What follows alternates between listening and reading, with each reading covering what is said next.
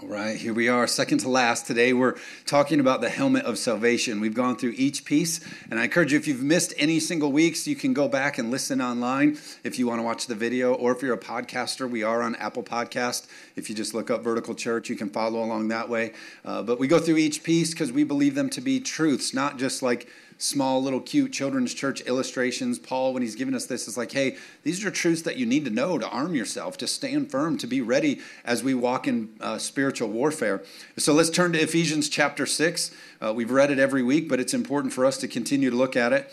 Verse 13 says, "Therefore, put on the full armor of God, so that when the day of evil comes, you might be able to stand your ground.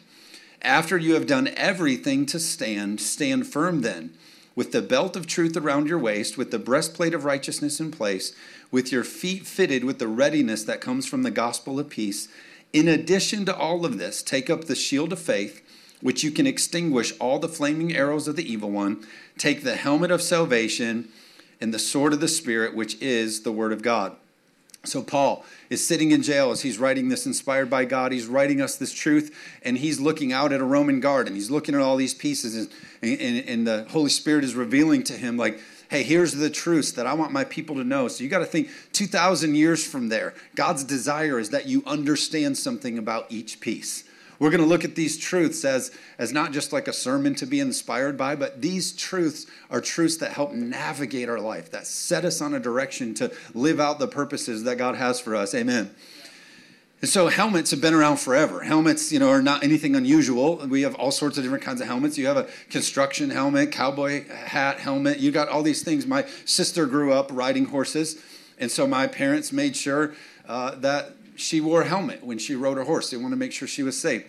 It wasn't until last year, and I'm 38 years old, that I bought my first bicycle riding helmet, which then I realized, wait a second, I rode bikes and built homemade jumps out of wood when I didn't know what I was doing, and my brother and I launched our bikes off wood jumps all day, every day, and my parents not once told me to put a helmet on, but my sister had a helmet to wear.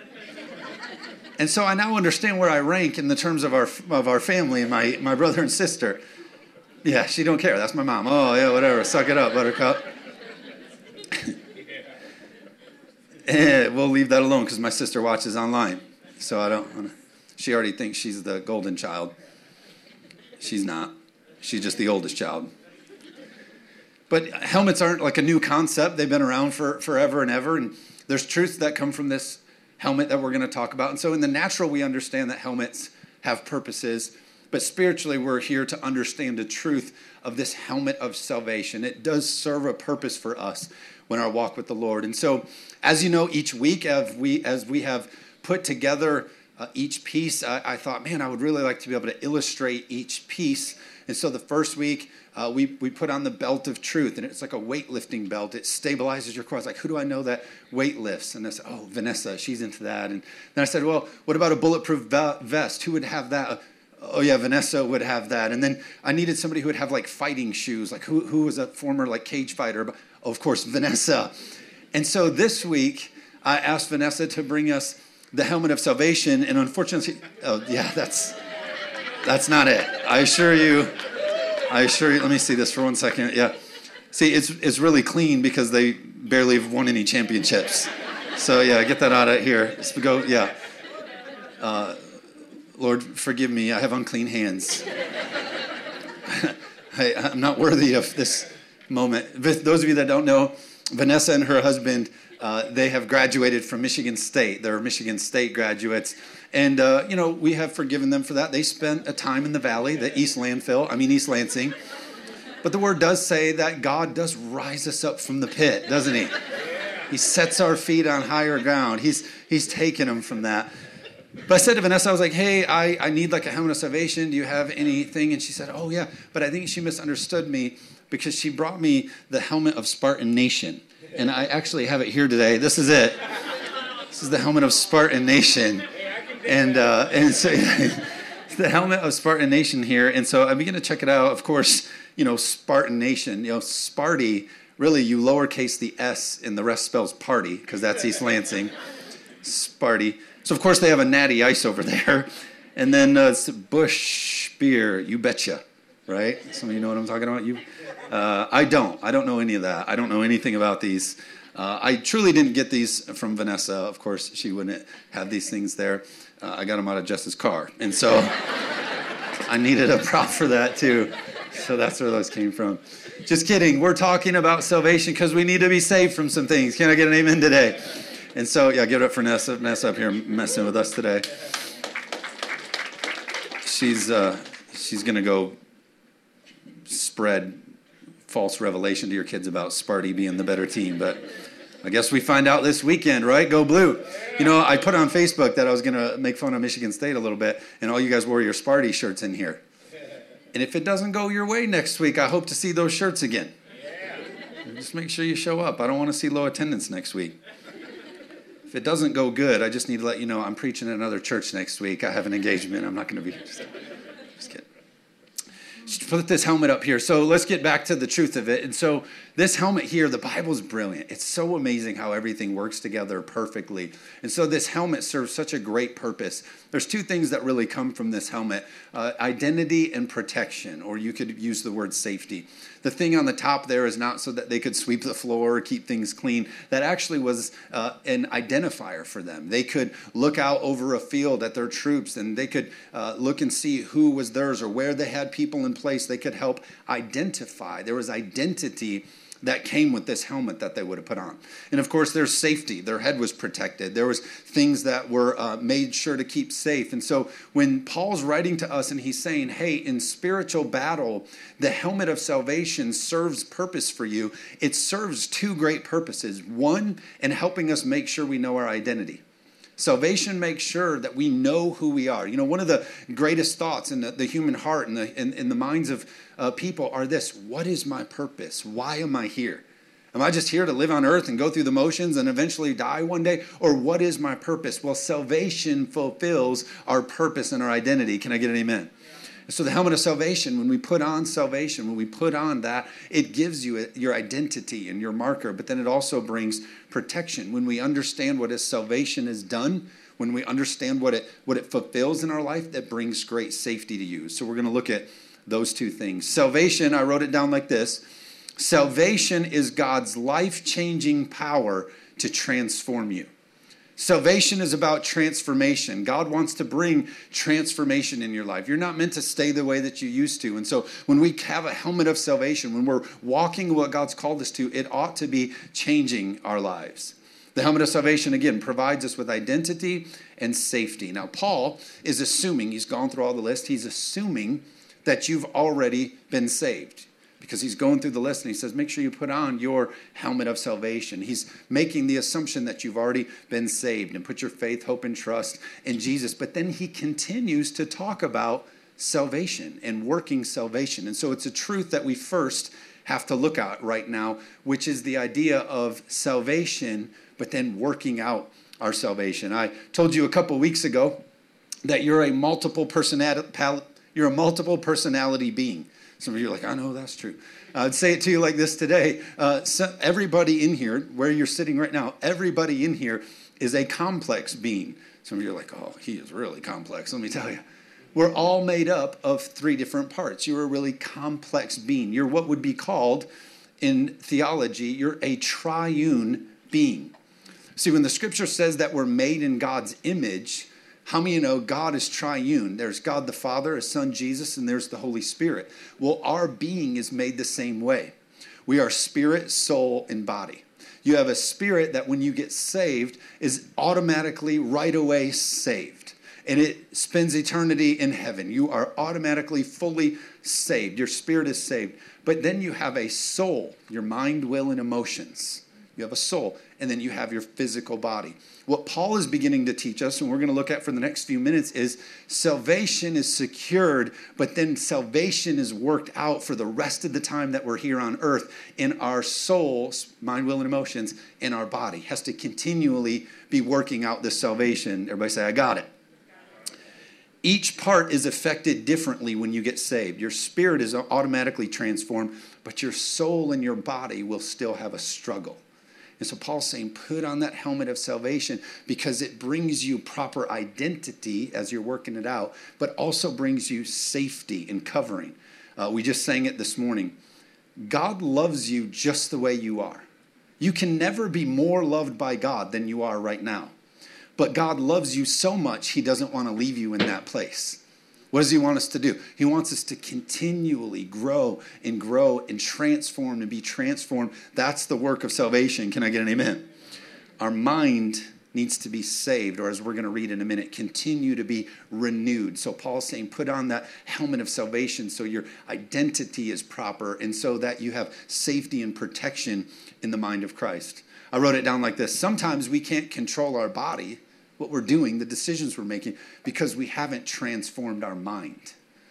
We have our spirit, but then you have your soul, your mind, will, and emotions, and then our body lines up in all that. So I wrote it down like this. Salvation of our spirit is automatic, but salvation of our soul takes work. Philippians 2:12 says it like this. Therefore, my dear friends, as you have always obeyed, not only in my present, but now much more in my absence, then it says this, continue to work out your salvation with fear and trembling. Our spirit is saved, that's automatic. But then the rest of it, we need to allow it to affect our lives, bring change. That's why it's called repentance. You guys know that church word, repentance? To repent means to say, I was going one way. To repent means 180.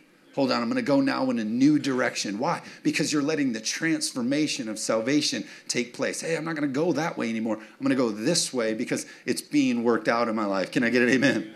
Wrote it down like this. You should too. It says this. I wrote this. Where the mind goes, the man follows.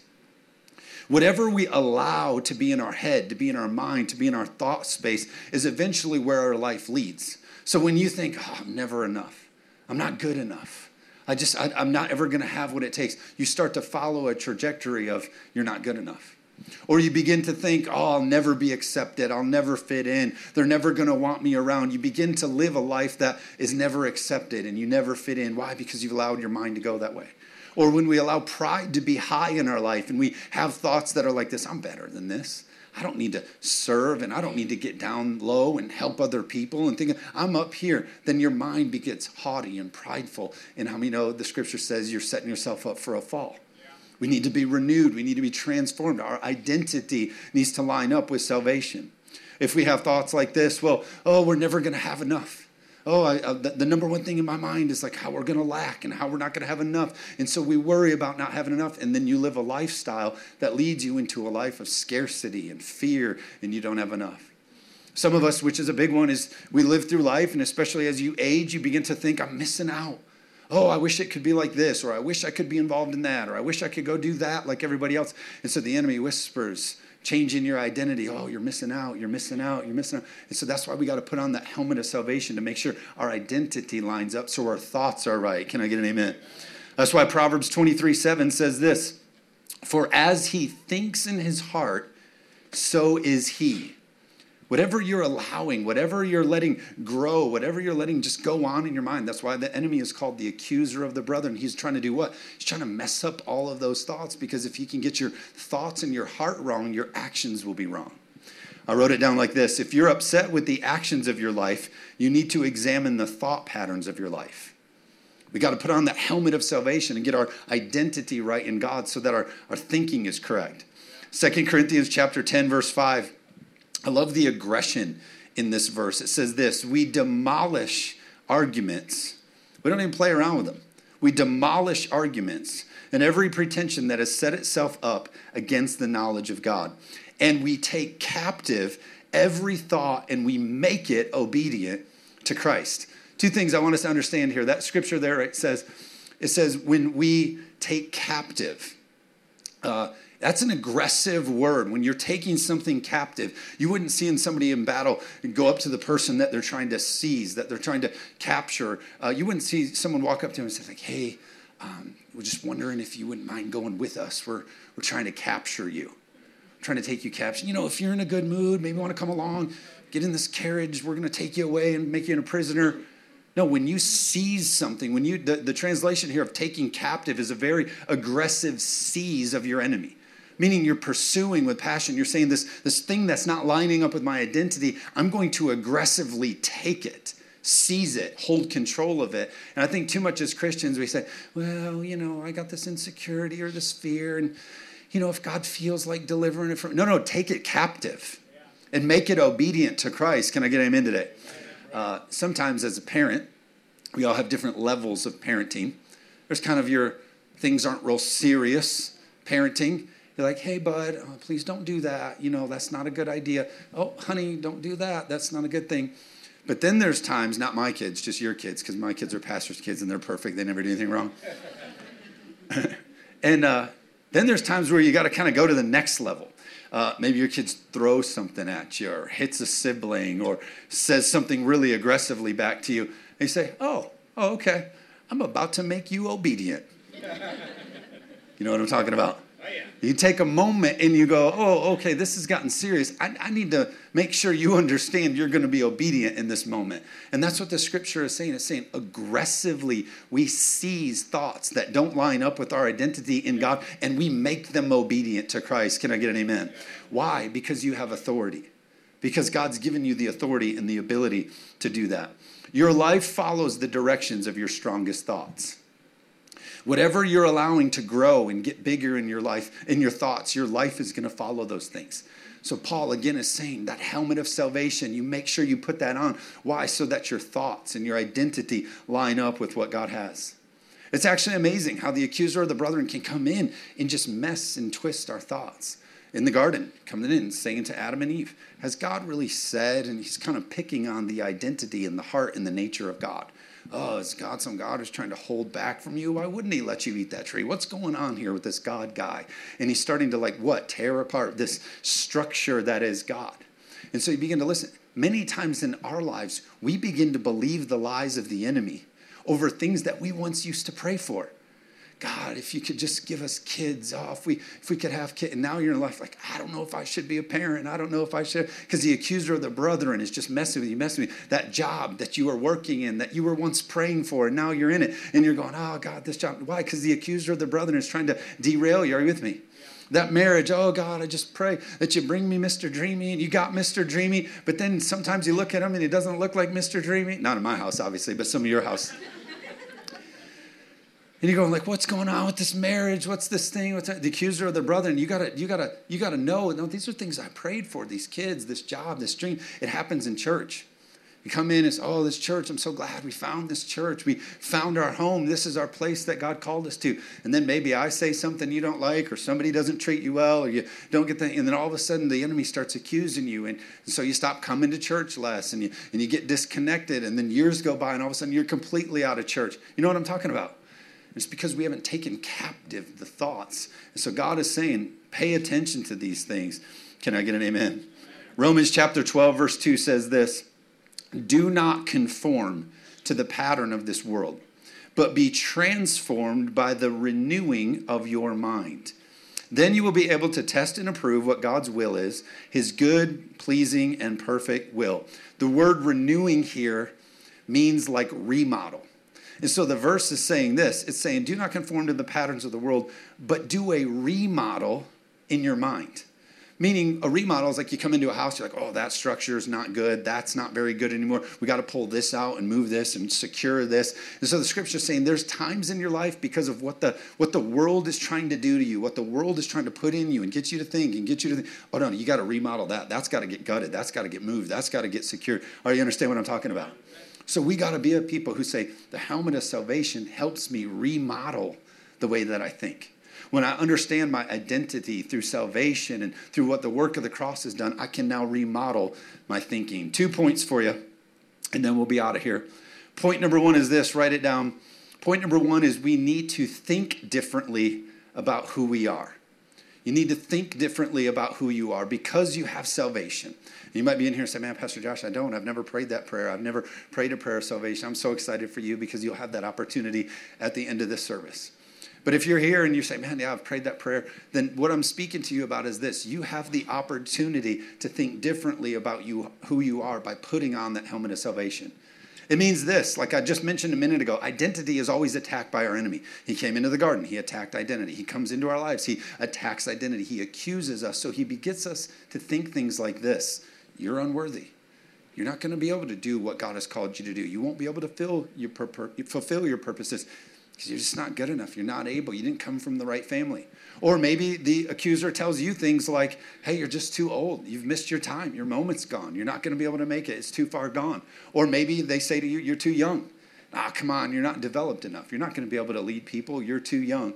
Or you're not smart enough. You don't have the education. Or you don't have the resources to step out in what God's called you to do. The enemy is always attacking. That's why the helmet of salvation helps us do what? Think differently about who we are. Because truly what we are is we are heirs of Christ. Are you with me? We're people who've been redeemed and restored. Let me talk to parents for just a second. We have this idea of good parenting that goes like this. Oh, my kids. I want to make sure my kids are successful. I want to make sure that they're good. So we put a lot of emphasis on making sure they're smart. Oh, I got to make sure they get the right education. I got to make sure they're doing their homework. I got to make sure they're doing all the right things. And so we care so much about making sure they're smart. Or athletics. Hey, we have an athletic gene. We got to make sure our kids play sports. Maybe it can get them into college. We got to focus on their, coach said that there's a lot of promise. We better make sure they're committed to everything in sports. And so we make that a priority. Or popularity. Oh, I just don't want my kids to go through what I went through in high school. I want to make sure they have friends. And I want to make sure they're popular. And we put all of this emphasis on those kind of things. But the reality is the most important thing you can do for their kid is make sure they understand their identity in Christ.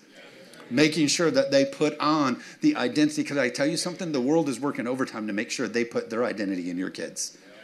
They're going to make sure their agenda and their platforms and their thoughts are being put on your kids. That's why it's so important that your mission needs to be to make sure they know and understand their identity. And it comes through us understanding that this helmet of salvation. Now, here's what concerns me.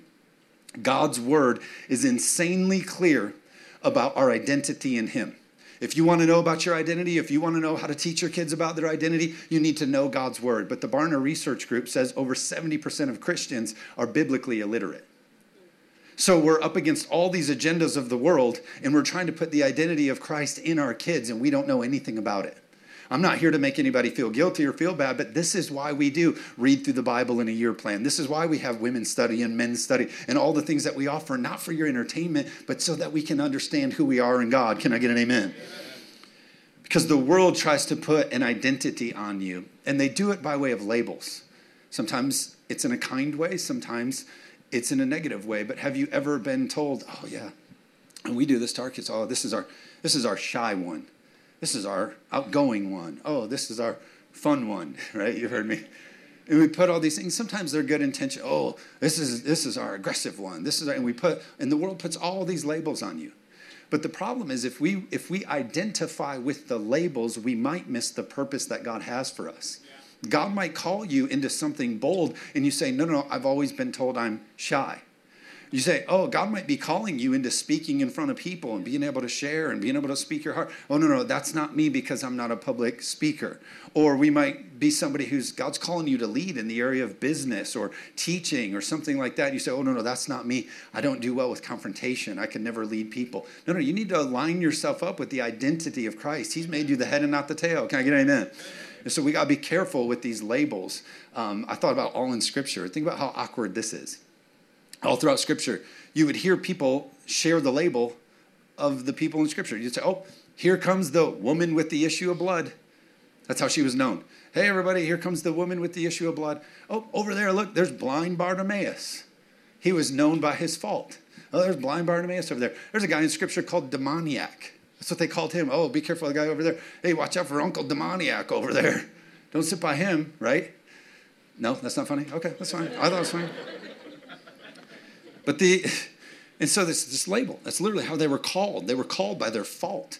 And Jesus shows up, which is really cool, with Simon Peter. His name was Simon. He changes his name to Peter. But what does he do? He basically relabels him. He says, no, from now on, you're going to be called the rock, my rock, who I'm going to build my church on. Why? Because God understands the importance of lining up our identity in Christ. Can I get an amen?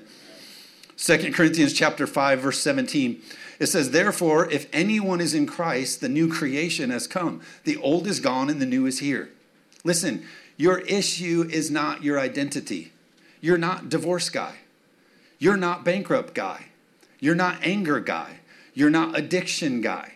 Failure is an event, not a person. So I don't care what's happened to you or what the mishap has been or however you may have fallen. It is not who you are. Can I get an amen? What you are is chosen, appointed, redeemed, called, victorious, forgiven, healed, righteous. Are you with me today? That's our identity in Christ. And I could go on and on and on. You aren't the event. You aren't the failure. You are the righteousness of God. Can I get amen? Point number 2 is this. Because of the first one and now the second one, we know that we can think different about what we do. We thought different about who we are, and because we're different in who we are, we now can turn that into action. Do you know that God has right and wrong ways to do things? When I was a youth pastor, the teenagers used to say to me all the time, "Oh man, Christianity, it's so full of rules. You know, God's trying to take the fun out of everything. There's so many rules and but the reality is that God has more promises for your life than he does rules or restrictions. And any kind of restriction that God puts in place, he's doing it out of love. Because Jesus comes up on the scene and says, I've come to give you life and give it to you more abundantly. He's saying, I've come to show you the better way to live. Anytime God says, hey, don't do something, it's because it's not good for you to do. You know, it's like if you came over to my house and I was like, yeah, hey, you know, enjoy. Thanks for watching our house or whatever, your house sitting. Just make sure you can have whatever you want in the house. You know, just make sure that jar of cyanide in the refrigerator, make sure you don't drink that. Would that maybe a hate-filled, restricting person? Oh, there's Josh again, trying not to let us have any fun. No, that's out of love. Don't do that.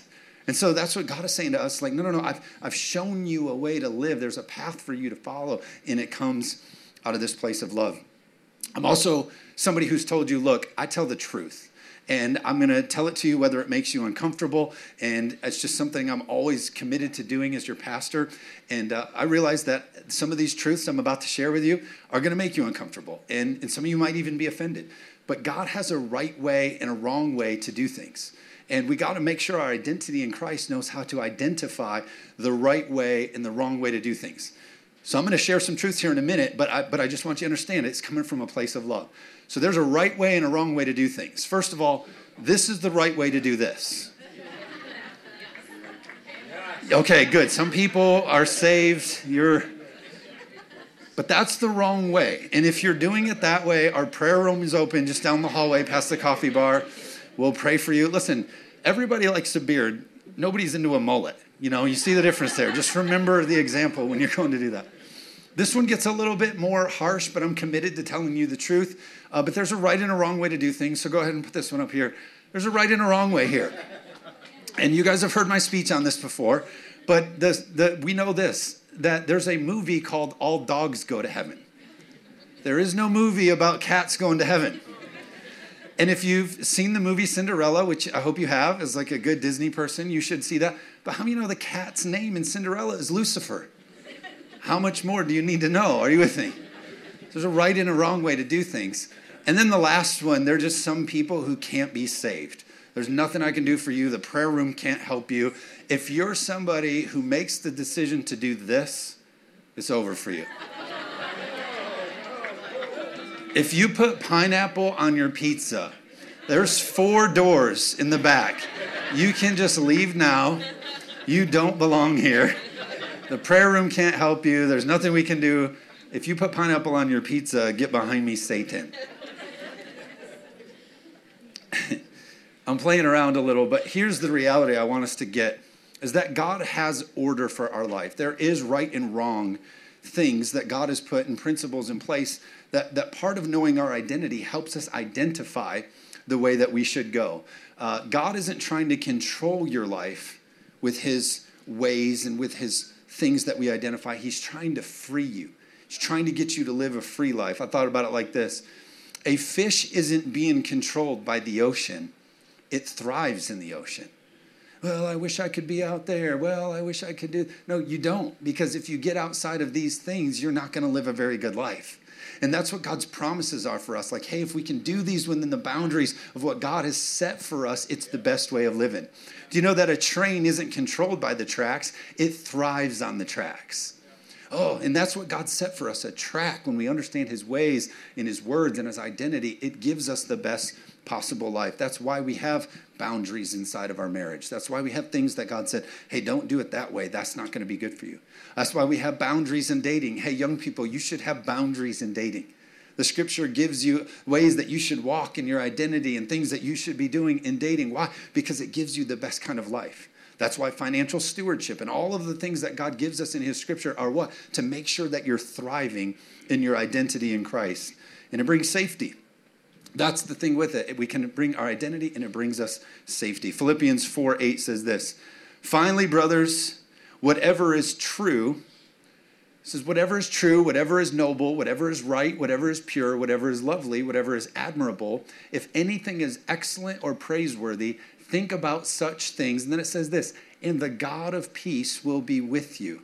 The scripture teaches us, hey, if you can get your thinking right, your identity right, then the safety part of that helmet of salvation is in play for you. The God of peace is bringing you peace and protection and order. I kind of paraphrase this a little bit just to kind of see how we should live this out. I wrote it down like this.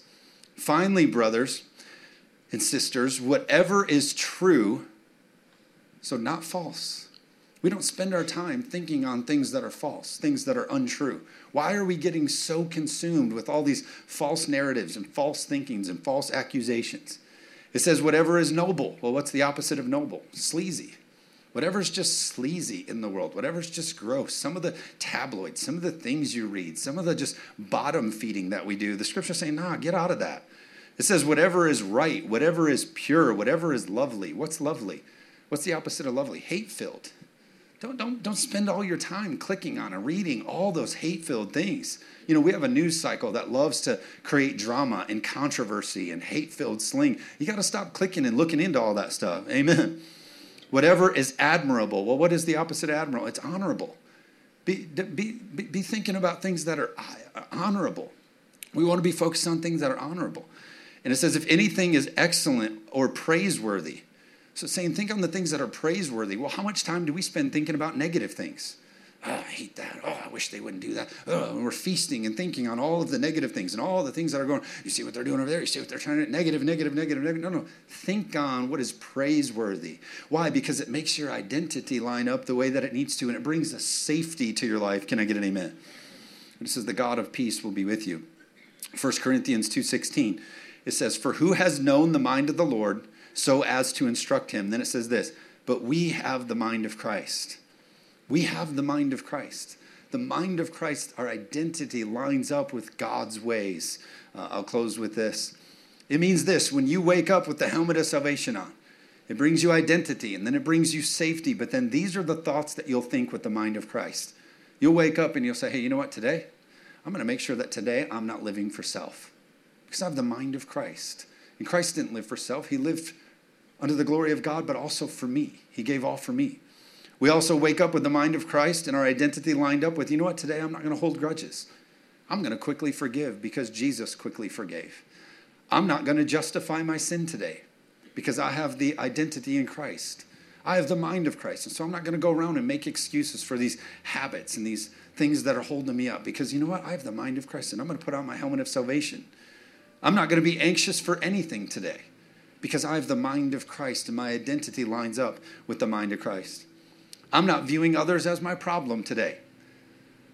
Many of us, oh, they're the problem. She's the problem. He's the problem. That's the problem. No, people are our purpose. God has assigned us to people. That's why we're still here. Go into the highways and byways and preach and reach and love people. Why? Because people are our purpose. And so we don't view people as a problem. We view them as somebody that God can use us to make a difference in. Or our mind today is, I'm not going to be a quitter today. I have the mind of Christ, my identity. The helmet of salvation lets me know that I can finish today. That he who began a work in me is faithful to complete it. I don't got to quit it. Are you with me? We used to have these things called circuses, but those are canceled now too.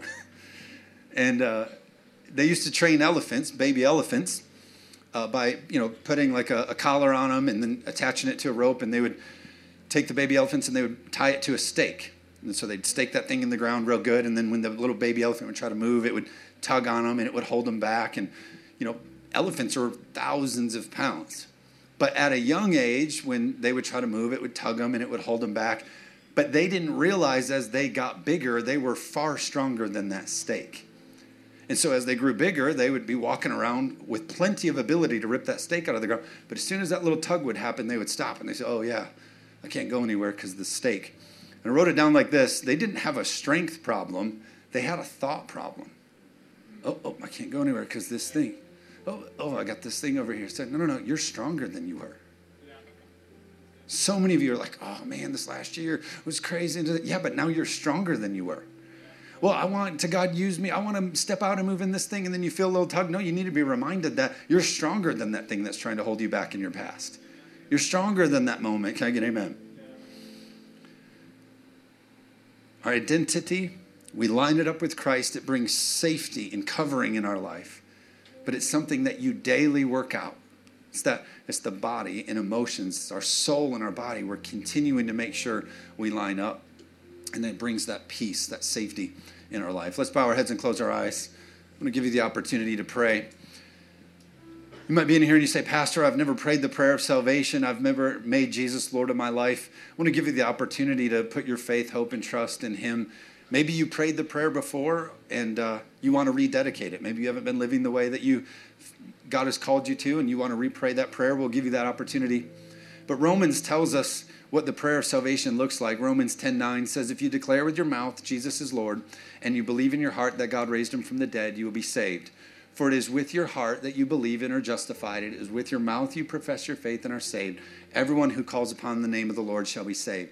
What this is telling us is that if you pray this prayer and you mean it in your heart and you say it with your words, that salvation, as I was telling you, your spirit is automatically transformed. And you're going to continue to work it out. It's not going to make you perfect. There's all the other things that we talked about that we got to continue to line up. But it's a life-changing prayer that you can pray right now. I'm not going to do anything to embarrass you, have you come forward or call you out or anything like that. But right where you are, we're all together going to pray this prayer and repeat it after me. But I believe life change happens for you if you pray that prayer. So if that's you and you want to pray it and mean it in your heart, and it'll be great for you. Let's pray. Say, God, today I choose you as my Lord and Savior. Forgive me of my sins and help me to walk with you all the days of my life. I believe you sent your son Jesus and he died and rose again for me. Thank you for it. In Jesus' name, amen. If you prayed that prayer, whether online or with us in person, I want to let you know that we have a material that we'd love to give you. It's a free book.